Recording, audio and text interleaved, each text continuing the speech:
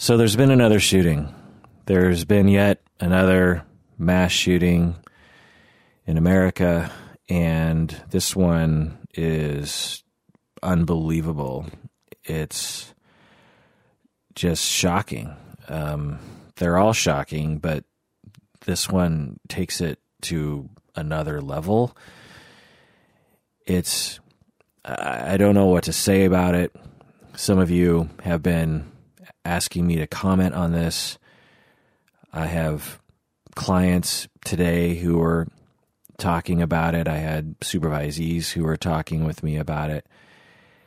And I don't know what to say. I considered not doing an episode about it because I don't know what to say.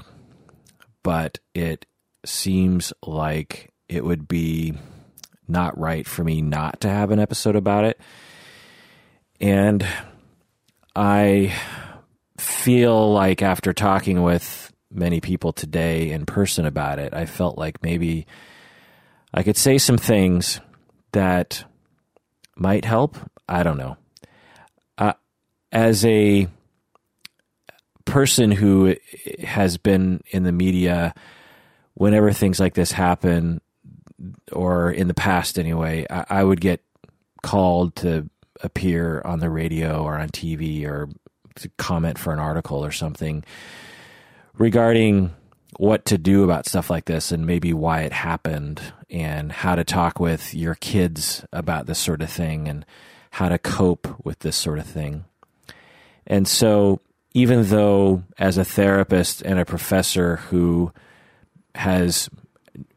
works with people that have nothing to do with events like this, as a media person, I have, over the last 10 years, become kind of a mini expert about this sort of thing. I've had to research the topic a lot. I've had to think about it a lot, talk about it with other people a lot. And so, I don't know, I thought I would just say some things today. And the things that I'm here to say about this most recent shooting in Las Vegas, I'm not here as a therapist. I'm not here as a professor. I'm just here as a fellow American, just like you, or a fellow human being, just like you. Someone who is just as afraid about this, just as destabilized, just as disheartened, just as affected, just as demoralized by this as anybody else. I'm not a special human being who is, not a human being. I'm just like you. I have the same feelings. And so, I just want to say that. I keep looking online for updates. I keep watching these Twitter videos of people who were shooting video as the shooting was occurring. I keep looking up different Reddit conversations to try to find some perspective. I'm just as lost as anybody else, and like I said, I'm just as scared. I'm someone who likes to go to concerts. I'm someone who likes to go to train stations. I'm someone who likes to go to the movies. I like to do things. I like to go where there's entertainment, and a lot of times those are where the crowds are, and it's scary. So, there's something special about me in this instance. I don't have any special power or knowledge or something about this. But I thought I would ramble a little bit. People are talking about this in a lot of different ways that I'm seeing online, and when I actually talk to people in person, they'll say things like, it must be a mental illness, right? That this guy must have been psychotic, or something must have been wrong with his brain. Or they'll say, oh, it's a terrorist attack. This is just another terrorist attack. Or people are saying, oh, great, now they're going to blame autistic people again. Here comes the autistic hatred once again.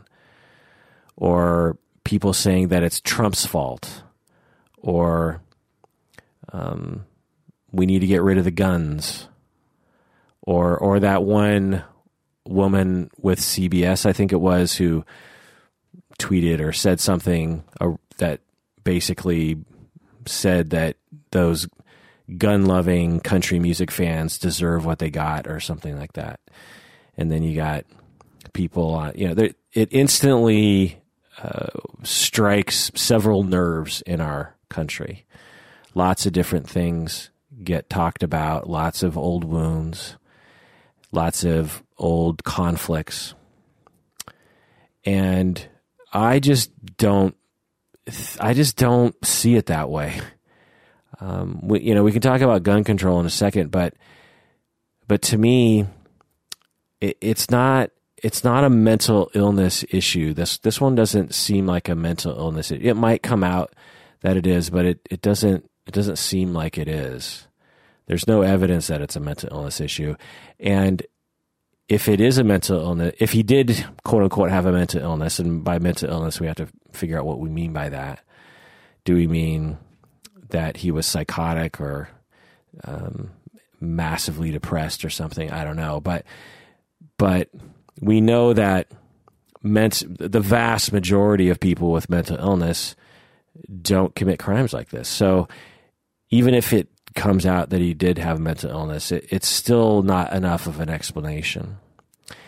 And as I've talked to people about this, there's this temptation to think, well, there must be something wrong with his brain, right? Because how could someone possibly do that? And as I've talked about in other episodes, because I, occasionally talk about these sorts of things, it's comforting to imagine or to prop up a so-called story that he had something wrong with his brain. Because if something's wrong with his brain, then that means that we're safe, because as long as we can identify the illness or the structural problem with his brain or his body, then we can identify the other. We can say the abomination is someone with a weird brain, and the rest of us who have normal brains are not going to do this, and therefore I'm safe. But we don't know, even if we did find something about the brain, we don't know enough about the brain to know anything about that. We just don't know. And it doesn't seem to be politicized. It doesn't seem to be Trump. People are saying, oh my God, this is the new Trump's America. And I'm here to tell you that mass shootings like this have been happening in Republican administrations, during Democrat administrations. During Obama's time, there were several mass shootings. And to you people on the left, you wouldn't appreciate it if people blamed Obama for a mass shooting, right? Well, it's the same for Trump. We can blame Trump for a lot of things. Believe me, we can talk about the rise in at least vocal white supremacy. You could absolutely at least attribute it somewhat to Donald Trump and his at least silence on the issue. So you can blame Trump for things, but I don't think we can lay this on Trump. Is it guns? Yeah, and I'll get into more of that in a second. Of course it's guns. I'll get into more of that in a second. But in the end, as the news starts to come out, I'm going to take a guess and say that we'll never know why he did it, just like all the other mass shootings. The Columbine shootings, we know a lot about those kids, and there are conceptualizations that we can write up that provide some explanation as to why those kids did those things. But, there's a lot of kids like that. There's a lot of kids who are bullied. There's a lot of kids who feel isolated. There's a lot of kids who have suicidal thoughts. There's a lot of kids who play violent video games. There's a lot of kids. So what's the difference between this guy and all the other people? We're just never going to know. And that is scary. As I always say, it's scary to think that You don't know who is going to do this sort of thing. The fact is if someone decides they're going to do something like this, there's not a lot any of us can do about it. And I've seen a lot of theories. I've seen a lot of theories come out that it might be a brain tumor, or he had a gambling problem that led him down a downward spiral, or that I even read someone hypothesizing that there's a nuclear testing range that's nearby, and maybe that affected his brain. People are thinking maybe it's radicalization of political points of view, that he became radicalized. Maybe it's dementia because he was getting up in age. People are blaming social media. I saw someone saying that they thought for sure that it was syphilis, syphilitic insanity. Someone hypothesized that it was magic mushrooms plus cocaine. Another person thought that it was due to psychiatric drugs, because, of course, that would cause someone to do this. Another person thought that maybe Vegas had got to him, that all the gambling and all the staying up late at night and all the sin that happens in Las Vegas is what eventually got to him. But I'm here to tell you that humans are very weird people, and we are very unpredictable. There are some things you can predict, but there are other things that it's really hard to predict, particularly when you talk about individuals. And I'm going to, even if we get data, which I'm guessing we will eventually, that will shed some light on why he did this stuff. I mean, unless he had a manifesto and said something, well, even if he has a manifesto that comes out, like, I decided I wanted to do this because of blah, blah, blah, blah. Even if we had that, there are so many people who have thoughts of wanting to get back at the world, and they never do. In fact, the vast majority of people who have those thoughts never take action on that. So what makes the difference between this guy? We'll just never know. And that is scary, because if we don't know who is going to do that, because the thing is that right now, there are a bunch of people, mostly men, but some women, who are fantasizing about doing something like this. And they saw this in the news, and they're even more inspired by that. And maybe they had plans to do something else, and they're like, ooh, maybe I'll figure out something like that, because look at the death toll, look at the media coverage. And those people are going to try it. There are people right now who are going to do stuff, and that is freaking scary. As I say that out loud, my hands begin to sweat. It is scary to think that there are people among us, fellow human beings, fellow Americans, who are in the future going to attempt mass murder of innocent, random people. People that they don't have a conflict with, just random people. And that is frickin' scary. And when we don't have an explanation for why people did it in the past, then we surely have no way of identifying the people in the future that are going to do it. And that's just the way that it is. That is frickin' scary. And so how do we deal with that? How do we deal with that fear? It's traumatizing. How do we deal with this? Well, I'll tell you what I did. And I'm not recommending anybody else do this. And inevitably, someone will write me and tell me how stupid I am for what I'm about to say. But I'm here to tell you that I'm not telling you you should think this way, because, as I said at the beginning of this episode, I don't know what to do in a situation like this. I have no monopoly on wisdom on high. I'm just like you. I'm in the middle of it. I'm just as scared. I'm just as affected. I'm just as demoralized. So I'm just telling you what I do. I'm telling you how I think. And if you don't agree with that thinking, which you probably won't because you're not me, then great. Feel free to, tell me your thoughts. But to attack my thoughts just because these are my thoughts is missing the point. Let's just put it that way. So here's what I do. Well, the first thing I do is I go to my notes, because since I've done so many episodes on this sort of thing over the last 9 years of this podcast, I have pages of notes about what to say when people on radio shows call me and ask me to talk about it. I have statistics and perspectives and advice. And so I went to my notes.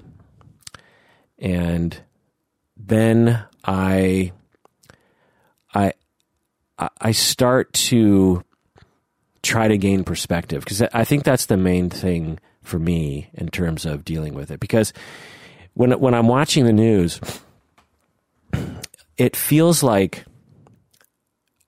I have to walk quickly to my car or something. Like someone's going to kill me as I walk to my car, or it feels like that. That's how it feels to me. It feels like there's a shooter around every corner, or whenever I'm in public, it feels like I'm in the crosshairs of a sniper rifle. That's what it feels like when I watch this sort of news coverage. And so what I do to cope with that is to try to put all this in perspective. What does this mean to me? Because I'm afraid. What does it mean to my safety?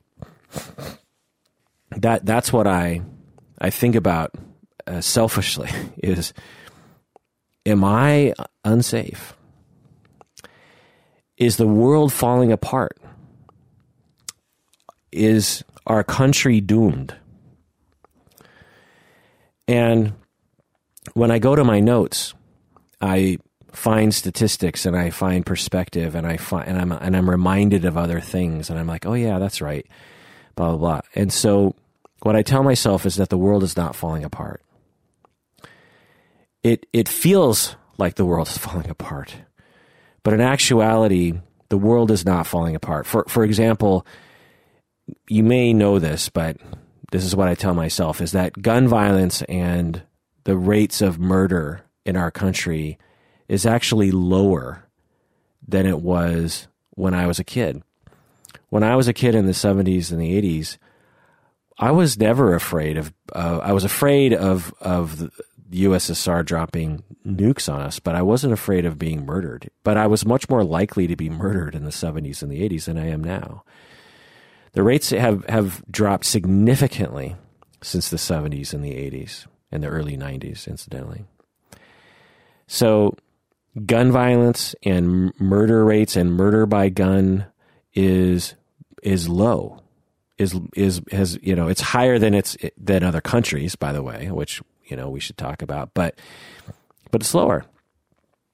And but of the murders that are happening right now, even though there's far fewer murders happening right now, there's a higher rate of newsworthy murders, and there's much more news about it.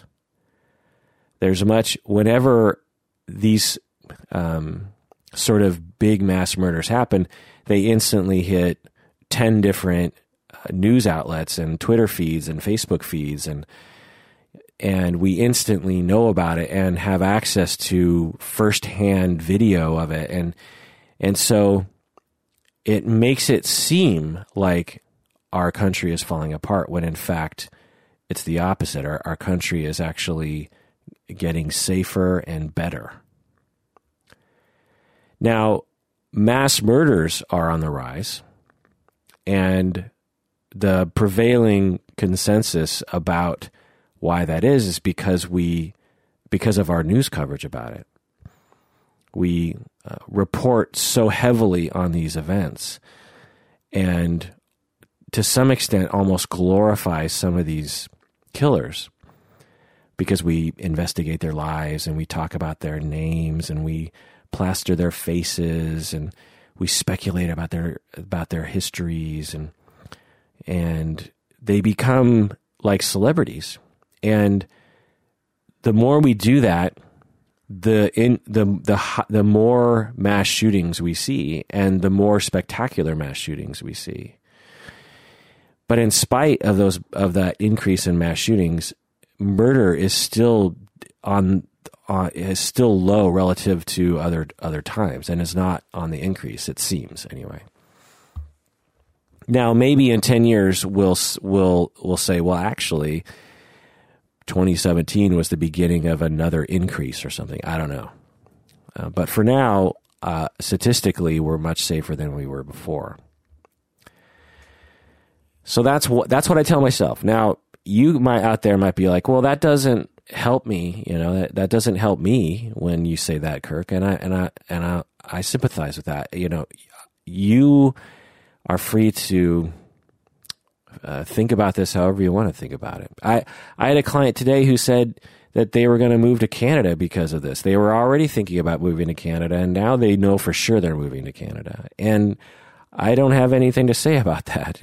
If that's what you want to do, then that's great, because I don't have any wisdom about that. I don't have any advice about that. But this is what I say to myself. I say, the world isn't falling apart. America isn't falling apart. There have always been murders. There have always been mass murders. There has always been politicized murders. We all know terrorism, and this isn't technically terrorism from what we can tell, but there's always been terrorism. One thing that I've been learning more about as I read more history is the amount of terrorism and murders that were happening in the 70s. There was I think one statistic was it like 100 or maybe 1,000 bombings that happened in 1 year in 1972 or 1973 or something. There were all these Americans who were radicalized and were sending bombs to innocent people's homes, people that they thought were a part of the establishment, And I don't remember when I was in the 70s. I had no idea about that because I didn't read the newspaper, I guess, when I was 7 years old. So anyway, the point is that America has seen potentially worse times, and even potentially worse political times. It seems like our political times right now are terrible, but it's hard to measure that kind of thing. And when you read history, you realize that there have been many times. The 30s and the 20s were also pretty bad politically, and there were lots of political motivated murders and bombings during that time. So I don't take comfort in knowing that there's terribleness in our country, but I do take this weird comfort from knowing that this sort of thing has been happening since the beginning of our country, and in some ways it's less than it was before. That's just how I think. I don't know if that helps you, and frankly, I don't even necessarily care. But I'm just telling you that that's what helps me.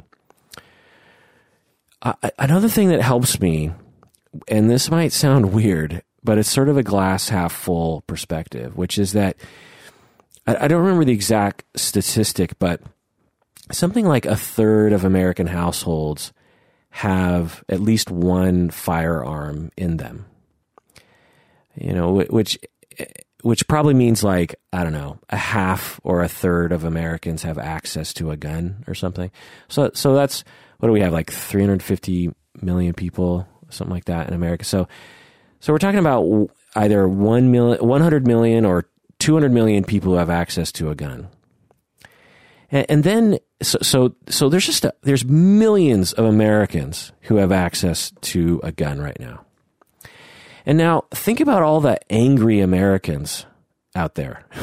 I mean, think about how many people are angry. Think about how many people are radicalized, for lack of a better word, regarding politics right now.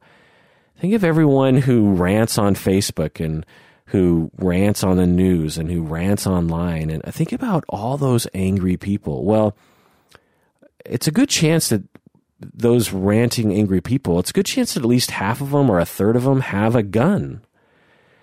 Okay, now, so the Venn diagram of the people with guns with the angry, super angry people, think about how many people who overlap in that Venn diagram. Let's say at the least, we've got to be figuring like 1 million Americans are out there super angry, super politicized, and they have a gun. Or even say 100,000 or even 10,000, I don't care. But we're talking a lot of people in America right now are super angry, super politicized, not very sophisticated in their thinking. They've drank in a whole bunch of propaganda, either on the left or on the right or wherever else they're coming from. And they've got a gun. Okay, so lots of people. Well, how many of those people commit a crime? How many of those people actually go and shoot someone? How many of those people think about shooting someone? And how many of those people actually do shoot somebody? Very, very few of them actually do. And that gives me hope. Now, I don't know if that helps you. And like I said, I don't know if I care if it helps you. But I'm just telling you, that helps me. When I think about, I picture just stadiums full, 1 million people. That's, how many football stadiums is that? Like 20 football stadiums filled to the brink with angry gun-toting people, adults, who, and like a percentage of them are, think about going on a rampage. How many of them actually go on a rampage? So few of them. And I'm only talking about the politicized gun-toter. I'm not talking about like people who are suicidal and want to take people down with them, or but there's the point is of all the people who have the potential to go on a mass shooting, so few of them actually do. And that gives me hope for the human race. And that's a very glass half full way of looking at it, right? Now, I'm not saying that we shouldn't do anything about this guy, and I'm not saying we should walk around with blinders on or something, but I'm just telling you what I do so I can sleep at night. That's all I'm saying. The other thing I do, which again, I'm not recommending, I'm just telling you what I do, is I think about the fact that we're all going to die. One day, all of us are going to be dead. And that's sad, and that's scary for many people. But the more that I accept that I am going to die and that other people are going to die, the less scared I am about things like this. I looked it up, and something like 10,000, I couldn't lock it down, but something like 10,000 people in the United States die from gun homicides, which is actually extremely high rate, per capita when you compare yourself to other societies. But 10,000 people a year die from gun homicides. And of that 10,000 people a year who die from gun homicides, only about 50 of those people, and of course, with this mass shooting, I'm sure that will be higher for this year, but usually about 50 people die from mass shootings each year. So out of 10,000 people who die from guns, only about 50 people, this year probably more like 100, will die from mass shootings each year. So let's say on the high end for 2017, we're going to see 100, maybe 200 people dying from mass shootings this year. Well, compare that to the people who die from the flu each year. 36,000 people every year die from the flu. From the flu, 36,000 people die every year from the flu. And I just got my flu shot a couple days ago, which I recommend to everybody. But I think every other year I get the flu. And I am not afraid of the flu, but apparently I should be. About 250,000, about 250,000 people die from medical accidents every year. So again, compare that to 50 or 100 people dying from mass shootings. 250,000 people die from medical accidents every year. Now, it really depends on what you mean by medical accident, and that number might actually be low, by the way, because the reporting of medical accidents is kind of weird. You can listen to an episode of Freakonomics about that, and 1.3 million people die each year in car crashes. 1.3 million people die on the road every year. 1.3 million. 1.3 million people die. Now compare that to 50, 100 people dying from mass shootings. 1.3 million people, that must be like, how many thousands of people a day die on the road in America? It'd be like every few seconds. I don't know. People dying in car crashes. Boom, dead person, dead person, dead person, dead person. Every day, holidays, midnight times, morning times, like every day. And again, compare that to 50 or 100 people dying from mass shootings. Now, I don't know. I didn't see any car accident deaths reported in the news. I'm sure some are reported in the news, but I didn't see any. Now, how many mass shootings do you hear about? You hear about all of them. You hear about probably every single mass shooting that happens in America, or at least the ones that kill at least 5 people or something, or happen on an interesting place like a Navy base or something. And so when I hear about this mass shooting, I go to my notes, I go to my statistics, I read this stuff, and I realize, however afraid I was yesterday, I should be the same afraid I am today. However afraid I was of getting in a car crash yesterday, I should have the same level of fear today, which actually we should all be very afraid of getting in our cars, because that's being on the road is a very dangerous place. People who have been in accidents know this. People who have lost people to accidents know this. The road is a very dangerous place, apparently, because 1.3 million people in the United States, 1.3 million. Imagine if we all just woke up every day and read the list of people who died the previous day in cars. 1.3 million Americans die in car accidents. That is just astounding. And people are worried about self-driving cars. Self-driving cars are going to reduce that number, so it's going to be so low that bring it on, please. So this is just me. When I read the statistics, it actually makes me feel better, because I'm like, I don't need to worry about mass shootings. The chance of me or someone I love being harmed in a mass shooting is so small. The chance is there, but it's extremely low. The chance that someone I love or me dying in a car crash is pretty good. And so if I want to create safety in my world, and if I want to stay safe myself, and if I want to keep loved ones safe, which I want to do, one of the best things I can do is like make sure everyone drives really safe. Make sure I drive safe. Make sure I drive defensively on the road. Make sure I, keep my head on a swivel when I'm driving. Make sure I tell everyone else to keep their head on a swivel. And do what I can in that way. And in that way I can actually affect change.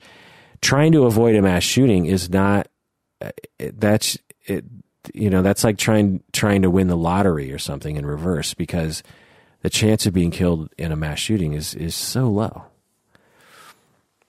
So again, just try to imagine 100 people, and then imagine 1.3 million people. So we got 100 people Times that by 10, you got 1,000 people.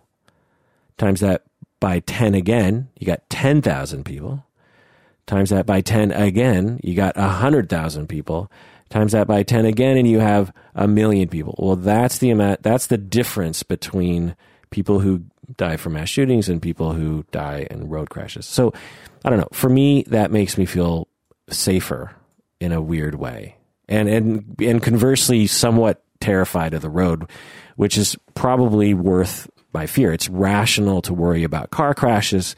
It's rational for me to worry about car crashes and irrational for me to worry about mass shootings. That's what I take away from it. Okay, that's just me. I don't know if that helps you, but, feel free to email me what helps you. So, as in my notes, I write about, because I'm always, when people on the radio call me, I have to provide solutions. They're wanting solutions from a professional. And so here's just a list of possible solutions to preventing things like this happening. As I said before, we need to stop paying attention to the shooters. I know we're all extremely curious about this man and his life and every little detail about who he is and what he did that day and what his childhood was like and all that stuff. That actually is a very good culprit for why mass shootings are on the rise. Because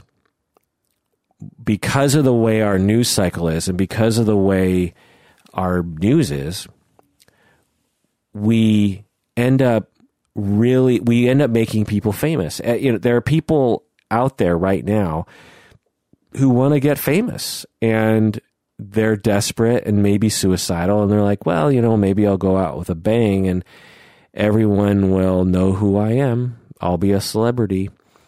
And some people are obviously trying to gain celebrity, like the people who will actually live tweet their shootings. I mean, it's so clear that they're trying to gain fame by killing innocent people. So we need to stop paying attention to the shooters. In fact, I wish there was a understanding in our society about this and an understanding with the media that whenever there's a shooting like this, we don't talk about the shooter at all. If he or she has a manifesto, we do not read it. Investigators read it. The police will read it for sure. But the public does not. And the news doesn't. And no one, even though we're interested, we refrain from publicizing that because it encourages people to do this again. Now, that's asking a lot of the media and it's asking a lot of society. I'm guessing it's never going to happen, but I'm telling you that is the solution.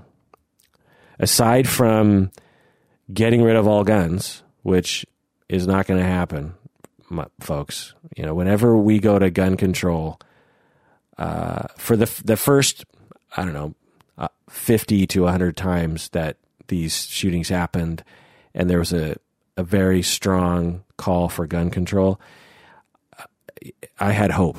But after a while, I said, our country, there's just too many people who vote differently. And there's frankly too much money in gun ownership and gun sales and gun manufacturing and gun culture, gun magazines, gun everything, ammunition for apparently for Americans to get rid of guns. So if we're not going to get rid of our guns, we have to stop paying attention to the shooters. If we want to report on the story, we should talk about the victims. We should glorify the victims' lives, and we should just ignore the shooter. It's actually something you do to children sometimes when they're acting out and you can't get them to stop. You just ignore them because when you give them attention, they continue to do it.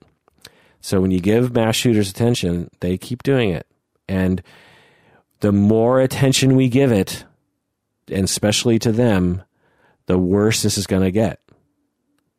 as our media reports on these events in more depth, we are seeing an increase in these things happening.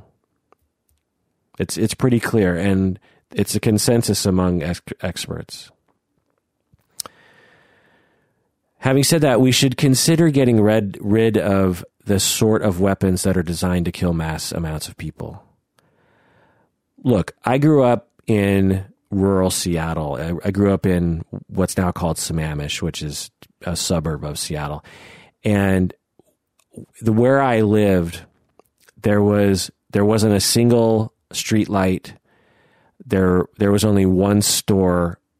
There were people, and it was a feed store for horses and pigs and stuff. And people literally rode their horse to the store sometimes. People drove their cars to the store too, but there was a hitching post for horses, and people would ride their horse to the store and buy a candy bar.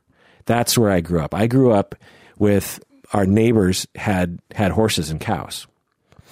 Now, in the time from when I moved to that neighborhood in 1973 until I moved out when I graduated high school in 1989, a lot had changed, and it became much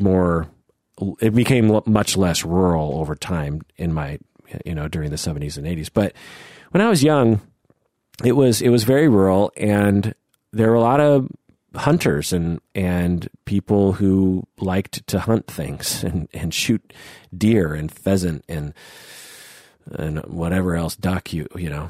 And I have good friends who are hunters. So I get the enjoyment and the American way of having a hunting rifle. Okay, fine.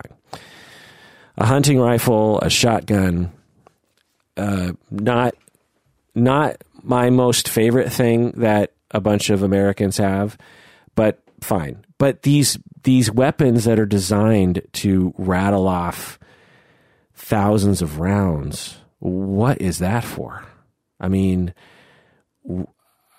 we should at least consider it. Now, I say that and I just know it's not going to happen. I've just completely given up hope on that. Now, I'll participate in whatever kind of activism as if I have hope, but I don't have hope. I gave up hope so long ago. That's just me. We also need to band together as Americans instead of attacking each other after this sort of thing. As far as I can tell, and we'll never know probably, but this guy he did an evil thing. He did an evil thing. He's an evil, malicious, hostile, horrible murderer of innocent people. He is evil. If there ever was was he evil prior to doing this? I'm guessing not. But he did a terrible, terrible, evil act. And that has nothing to do with Republicans and Democrats. This has nothing to do with Trump. It has nothing to do with Obama. It has nothing to do with Hillary. It just has to do with this one person who did this terrible thing. And all of us can agree that this person did a terrible thing, and we can all come together on this. There's no reason, and it's almost like anything that's in the news, people they decide, okay, is this a Republican thing or is this a Democrat thing? Because I got to figure out how I want to attack people on this, and I don't get that. Even if this guy comes out as like a staunch left-wing person or a staunch right-wing person, it doesn't matter. I mean, at this point, everyone's a staunch left-wing or a staunch right-wing in our country, it seems. And so he's one of those things in all likelihood. In all likelihood, he's probably Republican, I'm guessing, based on his background. I don't know. That has nothing to do with what he did.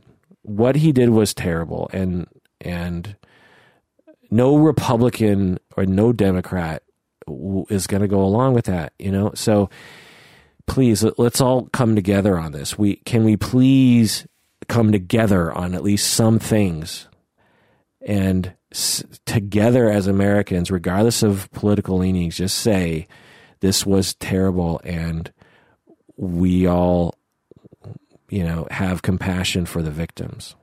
And we're going to all give blood, and we're going to all pay attention to the victims, and we're going to all ignore the shooter, and we're going to all condemn this. And we're not going to make fun of Trump, and we're not going to,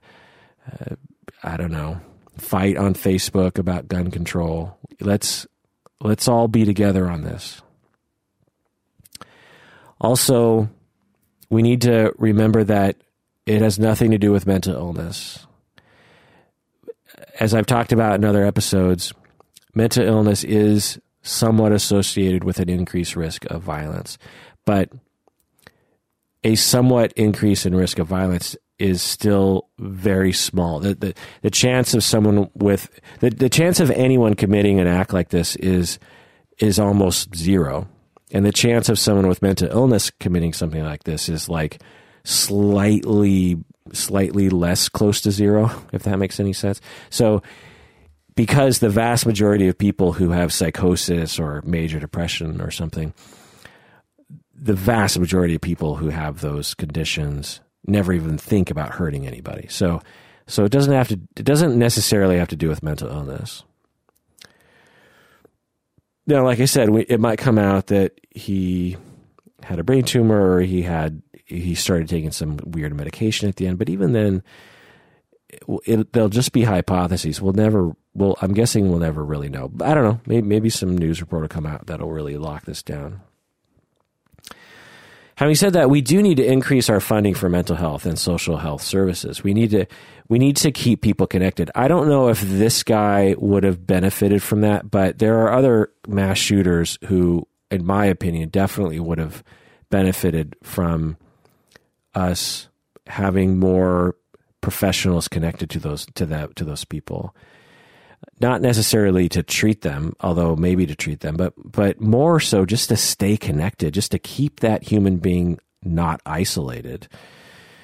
Just one conversation a week with another human being can sometimes really help people, We also need to reduce stigma regarding mental issues and regarding suffering.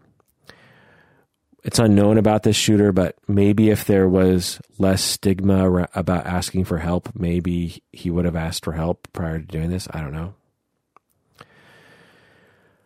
We also need to reduce negative characteristics of stereotypical masculinity and increase positive characteristics.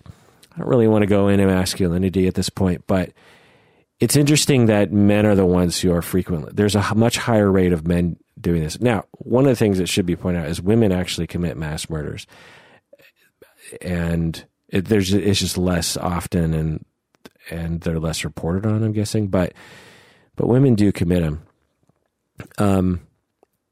But the vast majority of these mass murders are from men, and so we just have to wonder how we are socializing boys and men, and how that might contribute a small factor to this sort of thing. Because like I said, there's no one factor we're going to point to and be like, that's why people do this. But we need to attack it from all angles, right? And I'm guessing that changing our society regarding masculinity. Now, some people, when they hear me say that, they think that I want to erase masculinity, and I don't know what I exactly mean by it, but all I know is that in our society, we attribute people who have penises, we attribute certain characteristics to them that some of those characteristics, I think, have usefulness and some of them don't. And some of them are actually harmful. For example, we have infants who have penises, and I say infants with penises because that's the people we call men, right? And so the people with penises, we say, those people don't have feelings, they are tough, they need to be strong, they need to not cry, they need to not act feminine, and, all these kinds of things that can be extremely detrimental to people's mental health and to their well-being. But there are good things about masculinity too that we socialize young boys about. We will say, you need to tell the truth. You need to be honorable. You need to be chivalrous. Those are often positive things. They can turn around and be negative things. They could be chauvinistic and misogynistic as well. But to me, as a man and socialized to be chivalrous, I find that to be actually one of the higher characteristics of humans that's associated with masculinity. Anyway, we need to come together as a community and support each other. In times like these, we need each other. We need to support each other. We need to band together, because that's one of the main benefits of having a community. It's one of the main benefits of having social media, is that we can come together as one against this. Because of course, why wouldn't we come together as one against this? Why would we fight amongst ourselves? To me, the analogy is, you live in a family and someone breaks into your house and shoots your older brother and kills him. And then because your family has all these problems, you instantly start fighting with each other about it. Someone says, well, you left the door open. No, you left the door open. Well, if you had told your brother to be more careful about noises that he hears in the middle of the night, maybe he wouldn't have died. It's like, why would a family fight with each other when someone just busted in the house and killed someone in their family? Someone has busted into our house and killed 50 something of us. I think the last report is 58, 59 people. Some random person broke into our house and killed 59 of us and injured hundreds of people. Why are we fighting with each other? It's a terrible thing. We all agree it's terrible. Republicans, Democrats, we all agree it's terrible, and it is terrible, and it is sad. And so let's not fight. Aside from the gun control thing, I don't see any reason why we should be fighting. The gun control thing, we're going to fight about. It's going to happen. And I'm going to make a prediction and say nothing will happen. In fact, what often ends up happening is the political system does nothing except and then there's this backlash. What happens is everyone goes out and buys all these guns because they're worried that there's going to be gun control. But of course, there never is gun control. And the gun manufacturers make just billions of money, and then they spend 1% of that on lobbyists, and boom, even less restrictive laws on guns. So it's this weird systemic thing where it just is inevitable that after this, the gun laws will actually get looser, because there's no money in less guns. But there is money in more guns. And because we live in a capitalistic society, the capitalistic side of the judicial scale will win. Because there is money in guns, the political system will always lean towards that, because we live in a capitalistic society.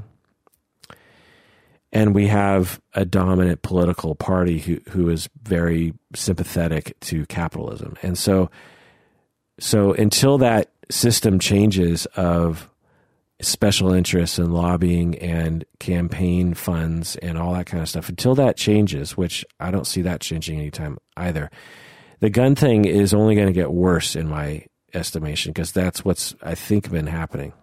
I'm not an expert on that, but anyway. So in conclusion,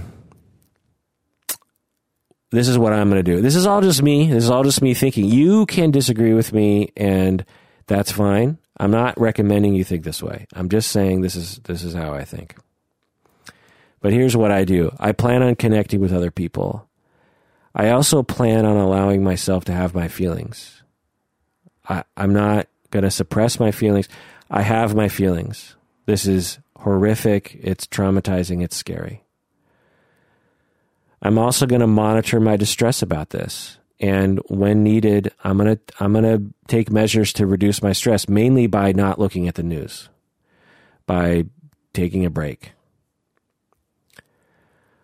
And throughout all this, I'm going to try to keep perspective, because if I lose perspective, it feels way worse than when I remind myself about mainly statistics.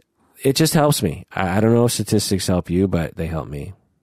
But mostly connecting with people and talking about our feelings, which is, I guess, what I'm doing on this podcast. Basically, this entire episode is me just getting some therapy. So thank you very much, people. All right, well, that does it for that episode of Psychology in Seattle. Please, by all means, take care of yourself and take care of other people, because we all deserve it.